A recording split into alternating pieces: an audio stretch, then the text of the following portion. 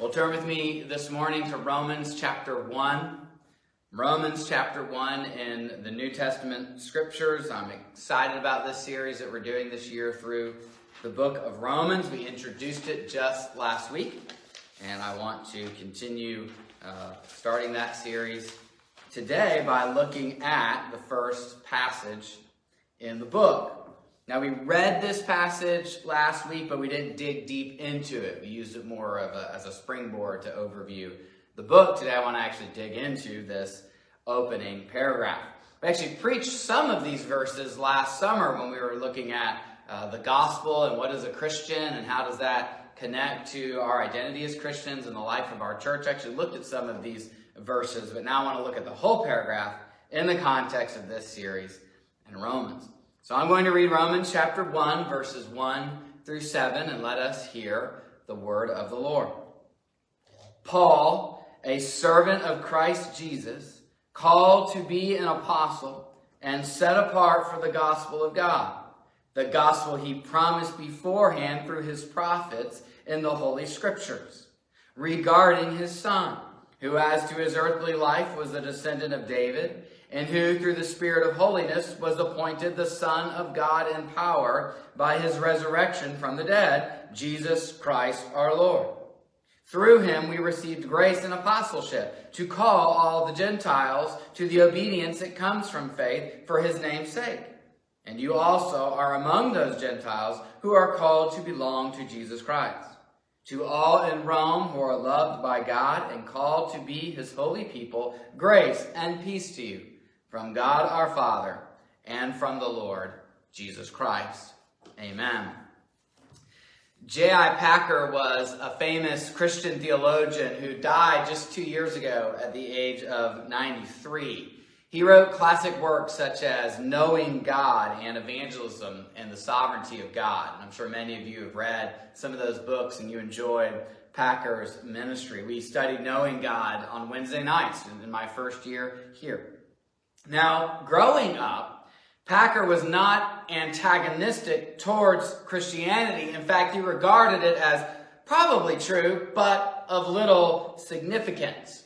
So not opposed to the faith outwardly, but not a follower of Jesus. But as he grew up and as he got, I think, into his college years, he started reading C.S. Lewis, and that piqued his interest in Christianity, and he viewed himself as doctrinally orthodox, nothing he disagreed with in what he read, but something seemed to be missing from his experience of the faith. And as he listened to a sermon on conversion, the following picture took shape in his mind. Here's how his biographer describes it. He was looking through a window into a room where some people were partying, enjoying themselves by playing games. As he watched, he found he could understand the rules of the game they were playing, but he was outside while they were inside. And Packer recalled grasping his situation with crystalline clarity. He needed to come in. And Packer did. He came inside. And he credits that moment when he became a Christian. We could turn that illustration on its head this morning. You're inside right now if you're listening to the broadcast, but maybe some of you, especially children, are looking outside and you wish you could be out there. You can see it, but you're not participating in it. Well, don't worry. It won't be too long before you can return to the fun outside. But you can get the point, can't you? There's a difference between looking at something and seeing something and actually participating in it. And Christian history contains a lot of stories like that when it comes to people becoming Christians, getting saved, getting converted. John Wesley, who was already serving the church as a minister, recounts that while listening to a talk on Romans, he felt his heart strangely warmed.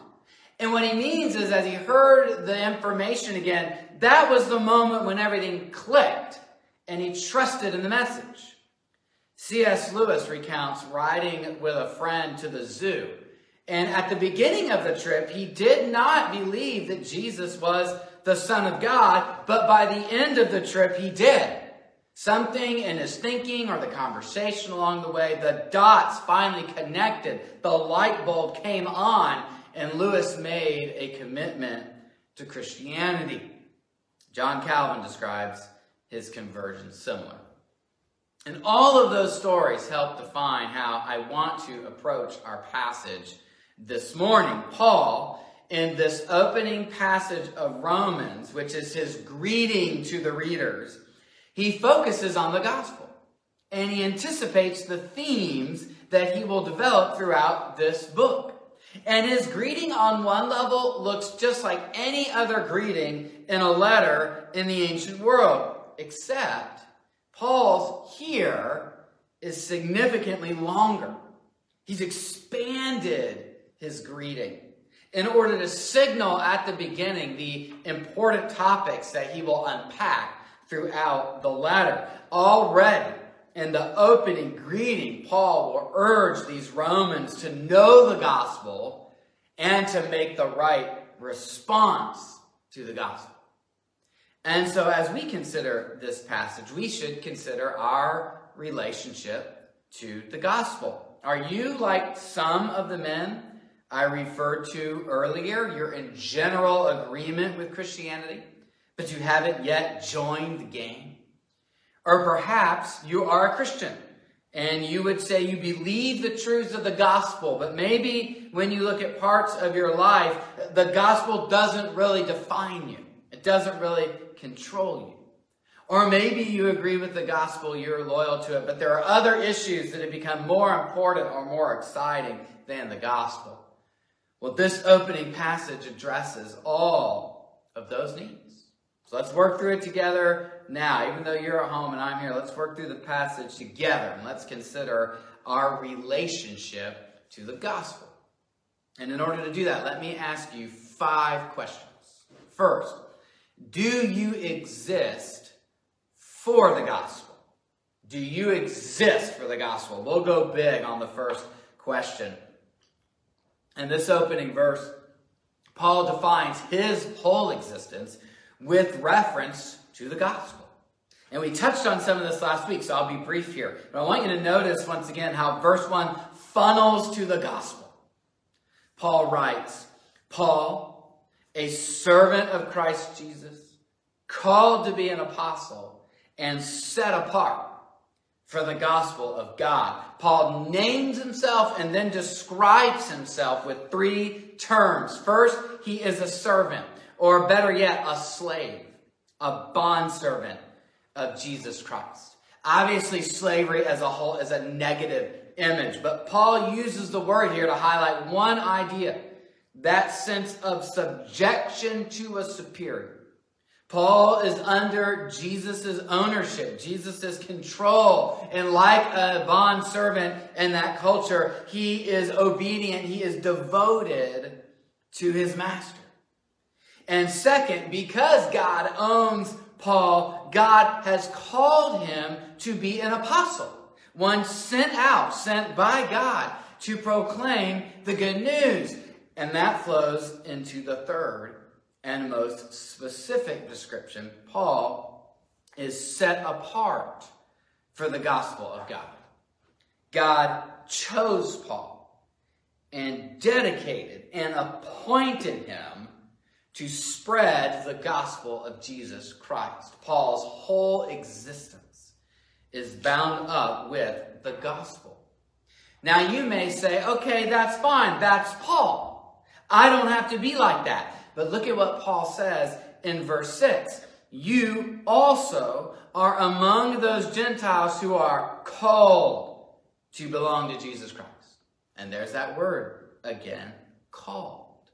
God called Paul, and he has called the Romans as well.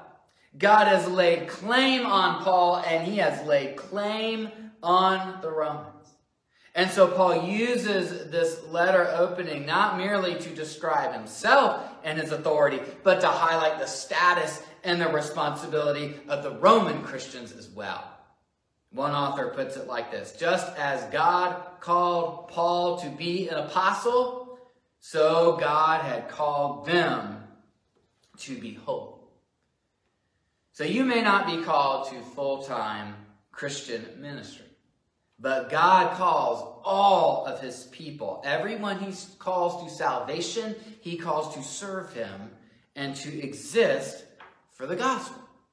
In fact, the word apostle, it is used in Scripture generally. There are capital A apostles, the eyewitnesses of Jesus' resurrection, the 12. And then there are lowercase a apostles, other Christians who are commissioned and sent on a specific mission. And we'll return to this theme of the Romans and their identity toward the end of the passage. But Paul starts strong. At the outset, he says the gospel should define our existence. So it doesn't. 2, do you focus on the gospel? Do you focus on the gospel? And I want to talk a little bit for a moment here about how we read the Bible, how we view Scripture. Paul begins to elaborate on the gospel in verse 2. He writes, the gospel he promised beforehand through his prophets in the Holy Scriptures. If you were outlining, verse 1 announces that topic, the gospel. Verses 2 and 3 and 4 will make certain statements describing the gospel. And here Paul relates the gospel to the Old Testament Scriptures. And as far as Paul is concerned, the Old Testament as a whole bears witness to Christ and his gospel. And as Paul makes his way through Romans, this is something you can look for as you read and study the book. He will cite and allude to the Old Testament constantly. And he will show how those scriptures are fulfilled in the life, death, and resurrection of Jesus Christ. In many ways, Romans is a sermon where Paul is preaching the Old Testament, showing how it's fulfilled in Christ. And that's one of the ways he deals with some of the suspicion from the congregation. How can you know I'm trustworthy? Well, look at how the Old Testament is fulfilled in Christ. Now, not every Jew read the Old Testament like Paul. In fact, many did not. And so we have to wonder, why did Paul come to such radically different Christ-centered conclusions about the meaning of the Old Testament? Why are they so different from his Jewish contemporaries? They're all reading the same Bible, right? Yes. But one of the differences was which priorities controlled their reading of the text. What set of lenses did they have on as they came to the Old Testament? And let me illustrate what I mean from later in Romans. In Romans 9, if you want to turn there, you can probably just flipping a few pages or swiping up a bit on your phone. If you look at Romans 9, verses 31 and 32, Paul writes this, Romans 9, beginning of verse 31. The people of Israel who pursued the law as the way of righteousness have not attained their goal. Why not? Because they pursued it not by faith, but as it were by works. So notice they pursued the law, but didn't reach their goal. Look also at chapter 10, verses 2 through 4. For I can testify about them that they are zealous for God, but their zeal is not based on knowledge. Since they did not know the righteousness of God and sought to establish their own, they did not submit to God's righteousness. Christ is the culmination or the end of the law, so that there may be righteousness for everyone who believes. You see, when the Jews read the Old Testament, they heard mainly the voice of the law saying, the person who does these things will live by them. Paul will cite that in the very next verse, Romans 10:5. The law and its call to obey, that was the big principle. That was the main principle that shaped their whole understanding of the Old Testament. But Paul sees a bigger principle in the Old Testament. One that takes priority over the law's call to obey. And that is the priority of faith in God's saving purposes and the culmination of those purposes in Christ. And Paul doesn't just get that because, well, I like that better. He gets it from Abraham, who believed and was justified, who believed God's promise of the seed and was justified before there was even a law given at Sinai, the priority of faith. Now, don't get me wrong, that's not opposed to the law. In fact, in its way, the law bears witness to that promise. The law should lead you to that conclusion that you need to be justified by faith. But that's what they missed. They focused exclusively on the law's commands to obey, and they lost sight of God's larger purposes, and they went down a dead-end street rather than making their way to the main highway. And the beauty of the gospel in Romans is that Paul says, look, what God intended to do through the law, he has done through the righteousness, which comes through faith in Jesus Christ. That's how Paul read the Old Testament as opposed to his Jewish contemporaries. Now, it took getting knocked off his donkey by the resurrected Christ on the Damascus Road to open Paul's eyes to the right way to read the Old Testament. And I don't know that any of us will get such an experience, but we do have the record of Paul writing under the inspiration of the Holy Spirit to show us how to rightly read our Bibles so that Christ comes to the center. And so we should ask ourselves, when we approach the Bible or church or religion, do we see Christ and his gospel at the center of it all? Or do you read the Bible with some other big picture in mind? Maybe you read the Bible hoping, all right, this is what you want to do. You've got some plan. You're like, all right, I'm going to open the Bible and maybe I'll find there God confirming what I want to do. Spiritual justification for what I want to do today. Maybe a little less cynically, perhaps even well-meaning. Maybe you open the Bible and you're like, well, God, just give me something to do. Just tell me what you want me to do today. I just want to do what is right. So just give me a simple command to follow. Or maybe you read the Bible and you're trying to read your own life story into it, or the history of your life, or where you live, or what have you. And don't get me wrong, I'm not saying that any of those things can't happen or don't happen when we read the Bible. What I'm saying is, ultimately, God's word is about so much more. It's about the good news of God's saving action in Christ. And when you put that lens over the Bible, then you will get proper direction for your life. Then you will find the good path in which to walk. But it starts by focusing on Christ. Third question. Do you love the Christ of the gospel? Now, Paul's going to move the other direction in the emphasis of verses 3 through 4. Here he describes how the gospel focuses on Christ. And just like verse 1, these two verses build to a culmination. So Paul writes, the gospel is regarding his son, who as to his earthly life was a descendant of David, and who through the Spirit of holiness was appointed the Son of God in power by his resurrection from the dead, Jesus Christ our Lord. Now, at first reading, it may sound like Paul is making two equal statements. Jesus is human, son of David, and Jesus is divine, Son of God. Now, that is certainly true theologically, but I don't think that is the point Paul is making here. Instead, he is tracing the movement from Jesus' humiliation to his exaltation, and that authenticates him as Lord of the world. So Jesus was born the son of David. That's a low status in Jesus' day. That's who Jesus is according to the flesh and his weak and frail existence. But having lived obediently in that lowly state, and having obeyed even unto death, he has now been appointed the Son of God in power by his resurrection from the dead. And he has received the title Jesus Christ our Lord.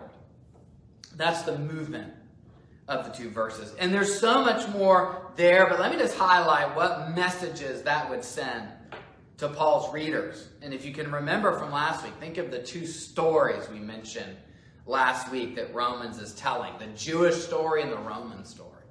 So what message would this send to the readers? Well, first, there would be the Jewish significance of Jesus.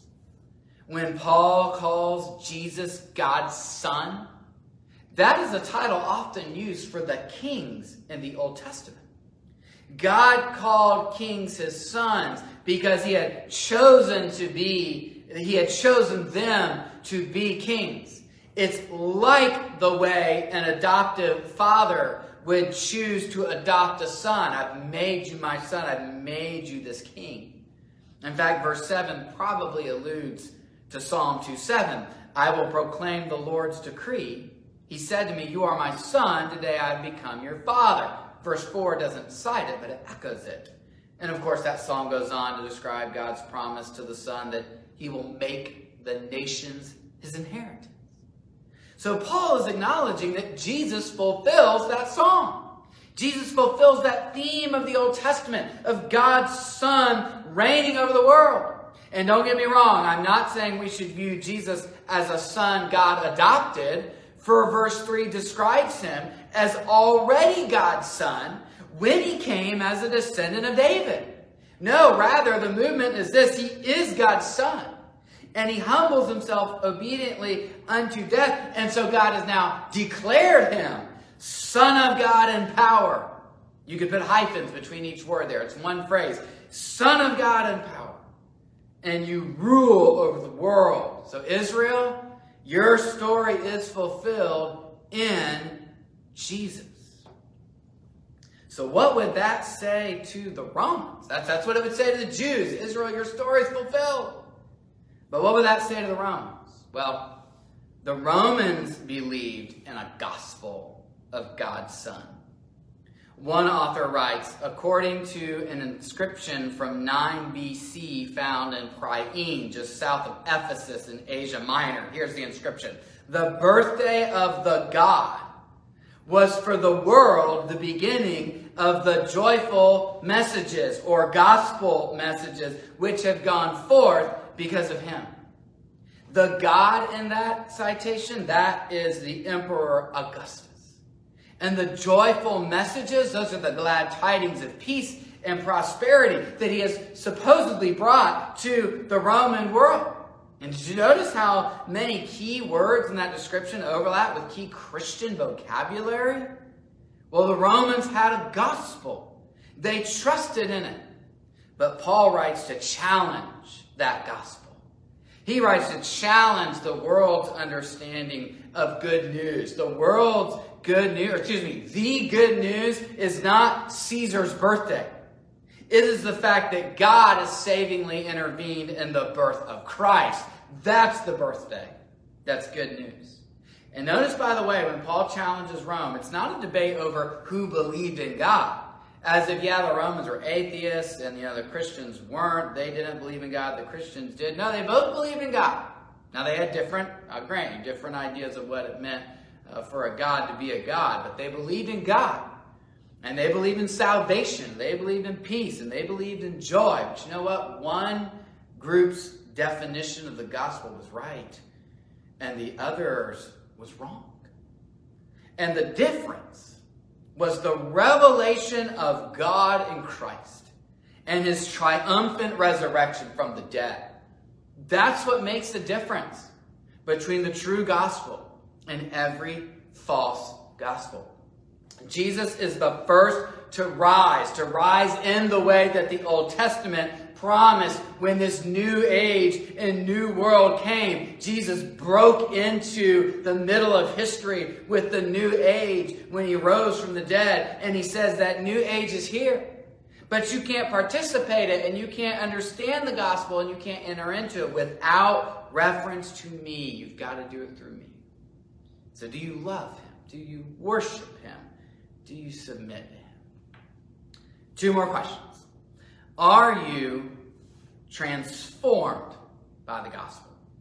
When we start getting into verse 5, this is where Paul shifts some of his focus from himself to his readers, showing now how they're transformed by the gospel. Verse 5 reads, through him we received grace and apostleship to call all the Gentiles to the obedience that comes from faith for his name's sake.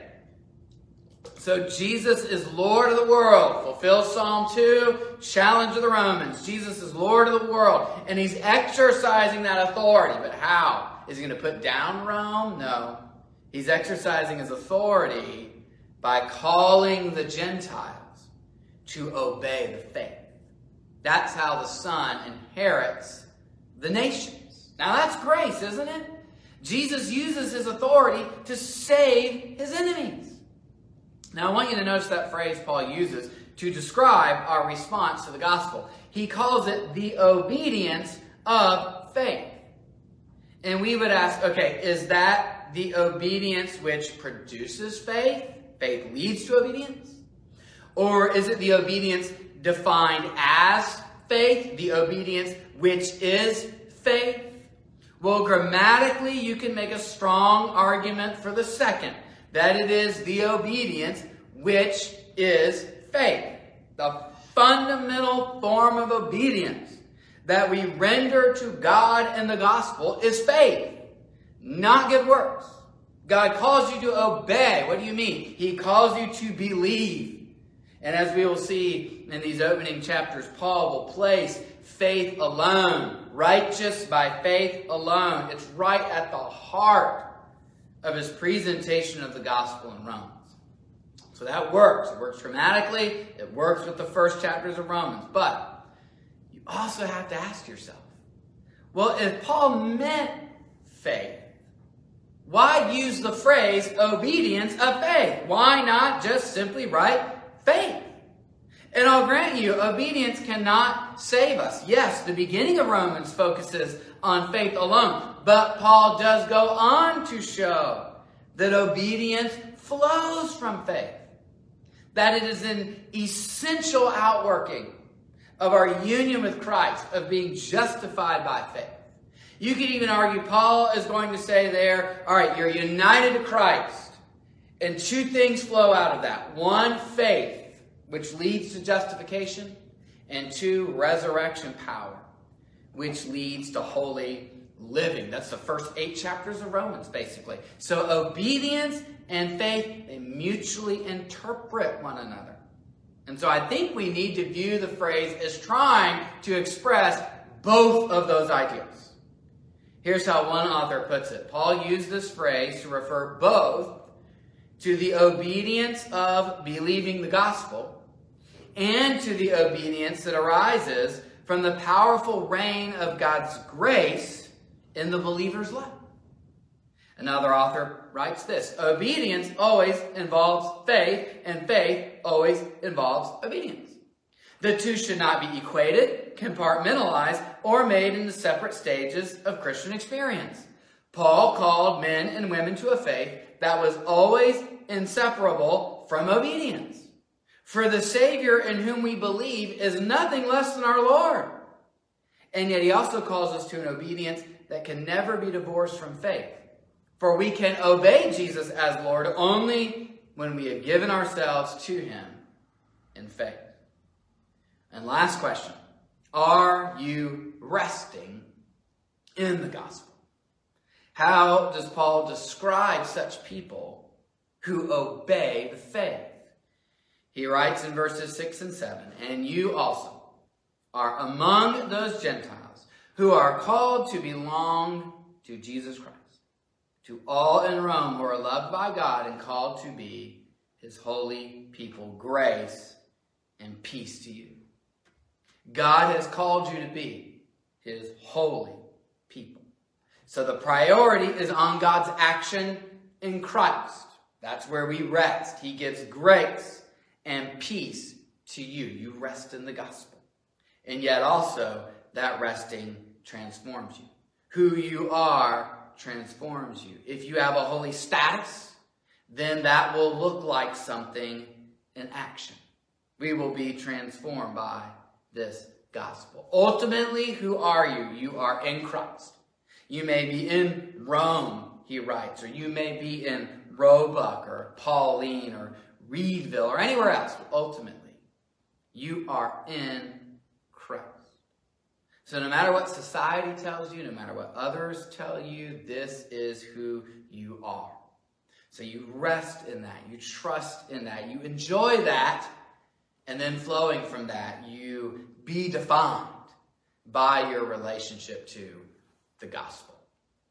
So let's pray as we close. Let's thank God for the gospel. And let me take a moment to pray for our congregation.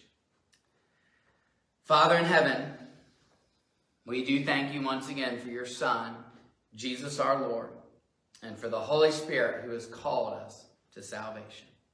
We thank you for the gospel of Jesus Christ. Thank you that we can be in Christ by grace, through faith, not of ourselves, not of works, lest any of us should boast. And that in Christ you have created us for good works that we should do. You've prepared them and prepared us to walk in them. Father, we thank you so much for mercy. We thank you so much for grace. We thank you that we woke up this morning with that power and we can be in warm places during the snow and ice storm. Thank you that we have technology to still hear the preaching of your word on your day. And may we spend the extra time we have today well. May we enjoy a day of rest as you give it to your people. May we also seek you and worship and love and serve you and serve others. Father, I do pray for our congregation. I pray you keep everyone safe. Again, we pray the power would stay on. People would be warm, even be able to enjoy the winter weather. And I pray that you would care for others in this community, especially who may have serious needs, that you would meet those needs. You would keep folks safe. You'd help us to have our eyes open to those who may be in need and to serve and love well.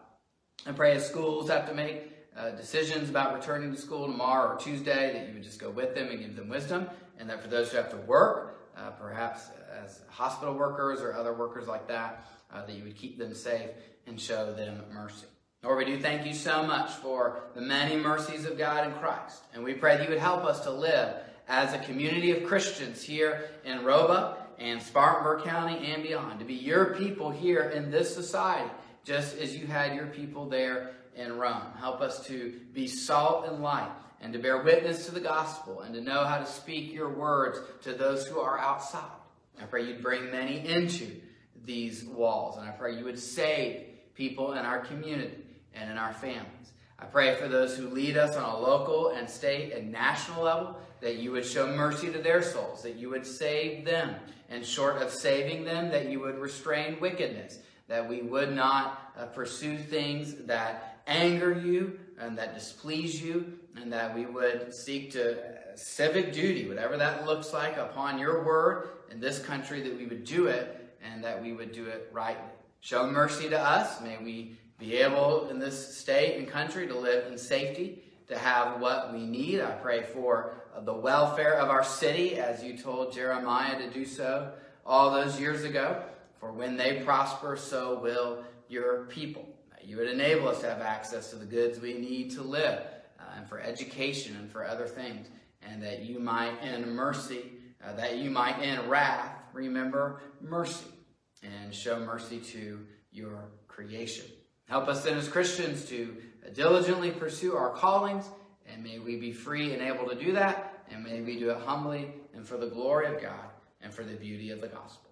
Go forward now with us today to know your great grace and to be able to regather again next Lord's Day. And we pray these things in Jesus'. We pray also those who might be sick. Several in our congregation still sick or still dealing with COVID or haven't got it this week. Remember them. May it be a mild case, may it be a quick case. Show mercy to them. And we pray these things in Jesus' name. Amen.